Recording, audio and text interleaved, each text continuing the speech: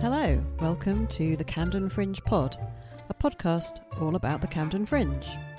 Keep listening for a glimpse behind the curtains and to find out how you can get involved in, you guessed it, the Camden Fringe.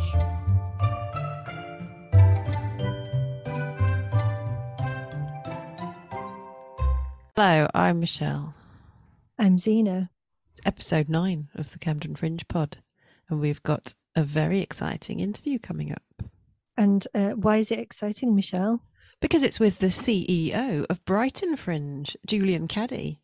What, notorious silver fox, Julian Caddy? Yeah, CEO. He's got letters before his name. Whoa, I think we should get some letters. Yeah, mine's going to be FOP. What are yours going to be? Mine might be BRA or something like that. Nice. Yeah, so we had a nice chat with him about fringes in general and Brighton Fringe. I enjoyed it. Did you? I did enjoy it, yeah. He's recently been to Adelaide and he's recently contracted COVID. He had a good time in Adelaide. COVID has been less of a good time, but you will find out about that in the interview. Camden Fringe news. What's the news, Michelle? Current show total, 38. Current application total, about 450. So get on with it. It's going to be a big one. We do have lots of people inquiring about when the application deadline is. And actually, this is something that we cover in the interview with Julian a bit. There isn't one, but we would advise getting a reel on. What I've been saying to people is if you want to be in the print brochure, which you do not have to be, try and get everything settled by the end of April. So when you say get everything settled, do you mean sort out your venue, confirm your dates? Sort out your venue and get registered by the end of April so that we can sort the brochure out in time. Yep, so you've got 5 or 6 weeks, but that's going to go past very quickly. I've got some news that I can tell you. So I've been helping out with a show that's going to take place at Chorlton Arts Festival. Mm-hmm. And guess what I did? I didn't read an email properly. I'm always telling people, read your emails properly. And I always get frustrated when they don't. Guess what our brochure copy says? It says, we would like to put on a spoken word show. No.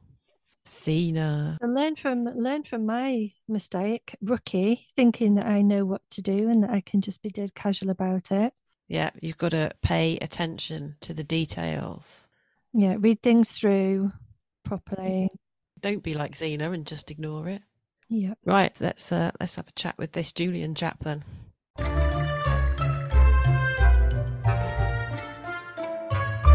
We've got a special guest today, Michelle. Have we indeed? You know who he is? Tell me. It's Julian Caddy from the Brighton Fringe. Hello, Julian. Ooh. Hello. You've been very poorly with COVID. Well, I've got COVID, but I'm managing all right. It's mainly a cough. Okay, well, we're very grateful to you for coming to chat to us. Not that you've come to chat to us, you're still in your own house. I'm still sitting. I haven't come anywhere. When does Brighton Fringe start? Brighton Fringe starts on the 5th of May. So not long now. Ooh, so quite soon. Are you all fully programmed? Have you still got room for more shows? It's pretty much fully programmed, but registration is still open because there's no printed brochure. So which is a blessing and a curse in that there's no deadline for people. So it's great, but it's also no deadline. So people register whenever they like. And it means that, it's just constantly stuff coming in. So there's about probably somewhere in the region of 750 events. Amazing. Wow. Do shows tend to do a full run with you or smaller runs? They tend to do smaller runs.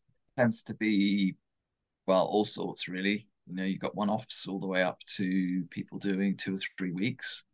It tends to be, an average is probably between 3 and 7 days, I would say. And your festival is one that you can't miss, like Edinburgh. Whereas with Camden Fringe, you can definitely not know that it's happening if you go to London and don't know that it's happening. But Brighton Fringe, it's all over the city, isn't it? Yeah, but you still have a lot of people in Brighton going, "Oh, I didn't know the Fringe was on."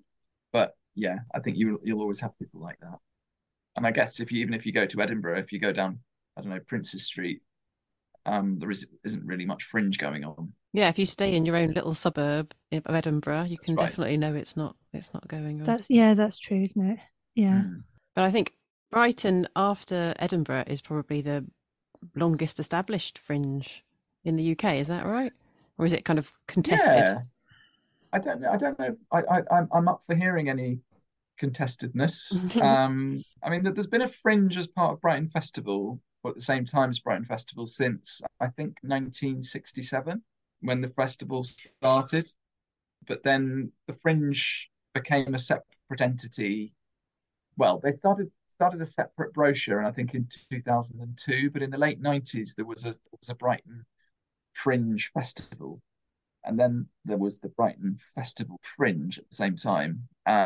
So there was a sort of People's Judean Front against the People's Front of Judea, court case threats between one and the other, and then they went into the same brochure, and then from then on, there's been a separate Brighton Fringe ever since. So sort of late 90s. What have you got coming up that you're excited about? Well, the thing that's consuming us day and night at the moment is the fact that we're setting up a new venue. I don't know, for those of you that know Brighton Fringe, there were two main venues at Brighton Fringe. One is Brighton Spiegel Tent, and the other one was the Warren. And the Warren had lots of financial problems after the pandemic, during the pandemic, and the Warren is no more, which is very sad, very stressful. It's been a long and tiring journey, but the lack of Warren has meant that there's a lot of shows that don't find venues, a lot more than ever before. A lot of people applying and not finding space, and so we thought, well, yes, it's great to have a new venue, but the environment is such that independents are finding it harder than ever to be able to set up, and we're in quite a privileged position to be able to do that, and also to be able to, I suppose, reassure participants that they're going to get paid, silly things like that, and to have a little bit more of resource within the staff team to be able to get sponsorship and funding and whatnot. So that's what we decided to do back in November last year. We've tried to bring in as many venues as possible to do shows within our venue, like producing them. So this year we're programming quite a lot, which is unusual. We're an open access arts festival, and we have somebody doing as the venue producer. It's an arm's length thing in that it's a separate company which has been set up. It's a completely separate profit center and cost center, so it has to pay for itself on its own, and not be a drain on the organisation financially. So that's also been quite a challenge. Will that go on the site that the Warren was on? It's going to be north of St. Peter's Church, which is where the Warren, when the Warren came in at a big outdoor venue, it's where the Warren originally was. So it's just up near the level by London Road, so just down Trafalgar Street from the station. So it's really well located. And what's it called? It's going to be called Caravanserai. Ooh. Which is a festival site that already exists and has been part of Camp Festival for the past decade. And it's made of repurposed circus and fairground equipment and rides and dodgems and whatnot. So everything is old bric-a-brac. All of the seating for the bars is in lots of caravans that have been cut in half, and they're lying around the edges. Wow. So it's very, very Brighton. It sounds brilliant. It's great. It's super, super, super amazing. Really expensive. And have they started building it already? Well, some things are already there and in storage in the West Country. Some things are being built, but it's all bespoke. It's not like a big off-the-shelf MDF festival. It's going to be really cool. It sounds super stressful. Look at my grey hair. But the plans are all coming together nicely, and it all looks like it's going to be great. Tickets are selling. We've been getting sponsors in. It's a real massive jigsaw puzzle. To suddenly find you've got a £500,000 mountain to climb again. But it's about diversifying income. It's about making the festival more sustainable for the future, really. Trying to create a different model, slightly from Edinburgh, where it feels like the Edinburgh Fringe Society is in a state of more or less constant war with the venues, big ones certainly. They're not popular at the moment, are they? Yeah, it's difficult, really. I don't want to talk out of turn, really. But in the end, it's a very complicated environment up in Edinburgh. A lot of very strong opinions, and increasingly the big venues, the moneyed venues anyway. They aren't just Edinburgh venues. There are year-round arts organisations that come to Edinburgh and do very well. Thank you very much. But then they're also all over the place, down your way, and elsewhere. That they are big businesses. Whereas when us lot started, I can probably put you two in the same boat as me. It was a good deal less the case. They were very much more Edinburgh focused. But 25 years later, they've really grown thanks to their popularity, because they did a good job, which is fair enough. It's made it harder for the smaller groups. Yeah, I mean, it's why I chucked it in Edinburgh, really. When we started in 2003, it felt like there was still an opportunity to be able to go in and do it. And it just felt the bigger we got, the more the door was being a bit closed by the influence of the bigger ones. So you ran a venue in Edinburgh? Well, I ran Sweet Venues. We co-founded Sweet Venues in 2003, and was doing things as a festival producer. Yep, same as us, doing stuff in Edinburgh. Before getting fed up and thinking, do you know what? There's a life out there. There are other things. You don't have to revolve around August. Yeah, although for us it still does. Everything does still revolve around August. Yeah, still never had a summer holiday. One day I'll take my daughter on holiday, but I don't know when. Oh dear. Right, let's stop talking about Edinburgh. Let's stop talking about Edinburgh. Yeah, so if somebody wanted to come and do their one-woman clown show with Jam at your festival, how would she go about it? They would be welcome to come and look at brightonfringe.org and go to the Take Part section and have a look at all of the FAQ thingies. FAQ is Fringe speak for frequently asked questions. Only in Fringe. Is that ever used? You can email our Take Part team at takepart@brightonfringe.org with lots of questions. There's no such thing as a stupid question. There is something called Fringe Academy, where we have workshops and one-on-one sessions with people. It's all free to find out more about Brighton Fringe as well. I would suggest to sign up to the mailing list, to go on the Brighton Fringe participants page and sign up to that and follow that. I would suggest to sign into Eventatron, our friend Eventatron, and put your show in there. Look around at the venues that might be available. And if you're not in a rush, and I would always advise you not to be in a rush, come and visit the Fringe first. I wouldn't try and do it right now. Like sign up and do the show straight away now, I mean. But I want to do it. You want to do it now? Well, you can still do it. You can still do it. Inform yourself as much as possible about the festival before diving in. And get a third-party advice about the venue you're applying to. Talk to people who've performed there before. Really, in the end, the most important thing is to ask as many questions as possible. No one's forcing you to be in a festival, in a Fringe.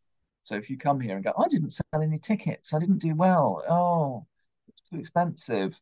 In the end, it's as good as you want to make. And I'm sure you feel the same way when you've got people coming in and they'll just say, well, no one came to see my show. Yeah, it does happen. And you go, well, you need to go and do something. Do the social media, hand out the flyers, go get everyone excited about it, because it's not going to happen all by itself, and we can't sell all the tickets for you. we can make lots of noise about the whole festival, but we can't sell your show. Yeah, we've not seen your show. We don't know your show. We can't sell your show. You're the person who knows it and is the best advocate for it. Exactly. So, since you've not had the printed brochure, have you found that that's had much effect on the ticket sales overall? Not really. Last year we didn't have a brochure. We had a daily diary. This year we've just got a printed map, which is big fold out A2 map of all the venues with information on the other side about how to buy tickets, where to buy tickets, award seasons and whatnot. In the end, I think we probably will have a brochure again. I think if we can afford it, then we would. I think we're moving away from a brochure, but I think we're not quite there yet. We've had to get rid of the brochure. But last year we were coming out of Omicron, I believe. You know, I mean, yes, we've still got COVID. Indeed, I've got COVID. But now people are going back to doing brochures again. I think we probably will. Mm-hmm. We probably won't do the app. You know, it's about the same price as a website, and you only have about 3,000 registered users versus the website, which has got millions of people, millions of page views. So it's a different thing and a bit of a luxury, unfortunately. Even though I really like the app, it's just not really used. Yeah, we really like the idea of an app, and then we looked into the costs involved in developing an app, and it was like, whoa. Yeah. In terms of brochure, it hasn't really affected ticket sale. In the end, it's nice to have something in your hand. I know that whenever I go to Edinburgh, or I was in Adelaide last month and popped over to Perth, I have the brochure. I don't think I even opened it. But then I guess everyone does things differently. And in the end, I'm just searching through the website. It's a lot easier. It's where you're going to buy the tickets anyway. And you kind of go, well, where do I want to go? I'd like to go over there. What's on now? And then look for it. That's the most fun way of doing it, I always think. Yeah, try not to plan anything. And how was Adelaide? Adelaide Fringe was great. I would recommend going to Adelaide Fringe. It's really expensive to get there, but if you can get over that minor thing, it's great when you're there. It really does feel like you're either in Brighton or Edinburgh, because pretty much everyone you bump into is at one of our festivals, and I probably include Camden in that as well. Yeah, it's just one of those festivals that I think is on the map. You know, it's the touring circuit of our people. And are you out there talent spotting? Are you looking for shows for Brighton, or are you just there to soak up the atmosphere? I was out there talent spotting, looking for shows, looking to speak to prospective venues for the Brighton Fringe for the future, all of those things. And so, if I was interested in maybe running a small venue at Brighton Fringe next year, for example, what would I need to do? Tell me what you're after. We can have a look to see if there's anything around. Talk to us as soon as possible. Have a look at what sort of zone you'd like to be in, what kind of space you'd like to go to, whether it's a pub or an empty space of some kind, empty shop front, a street corner, whatever it might be, and we can help you find it. Cool. So there's opportunities for producers and performers and everybody else, stage managers, absolutely, techies, mime artists, all of that. Lady clowns with jam, crazy Russians, crazy people of any nationality. I think is good. I think we have to remember not to take ourselves too seriously. It's what makes it, when you know it's a proper festival, I think. Yeah. Is there anything in particular you would like to take the opportunity to get across to our few listeners? Well, the thing I think about with Fringe festivals is I want them to be useful. It's a pay-to-play environment. Most of the people who take part in the Fringe are unfunded. They're doing it because they love it. So what I'd like to hear from people who may be listening to this is what they'd ideally want from a Fringe to make it better for them. It's a job that's never finished at a Fringe festival. never have quite enough money. We've certainly got lots to do. Yeah, it's a bit like going in a boat with a hole in it. You're just constantly bailing out. You're going to get to the destination eventually, but it's just making sure that the people on the boat are getting what they need. We can get all lost in our own little problems and forget what it is we're there for. I think that in the end, what makes a good Fringe festival is the fact that it's listening, and I think that's the most important thing. Very wise. Very wise words. Very wise words. He's like a sort of Fringe Yoda, isn't he? That he is, yes. Go to the Fringe Brighton. May it is happening. Website go to. So that's today's episode done. Come back next week when we'll be talking to Annie and Alice from Sick in the City, or SIC, having an interesting chat about accessibility ahead of the workshops we're going to be running in April. Thanks for listening. You can find us on social media at Camden Fringe everywhere apart from Instagram, where we are at the Camden Fringe. Our website's camdenfringe.com. That you do. Thanks for listening. Bye. Bye.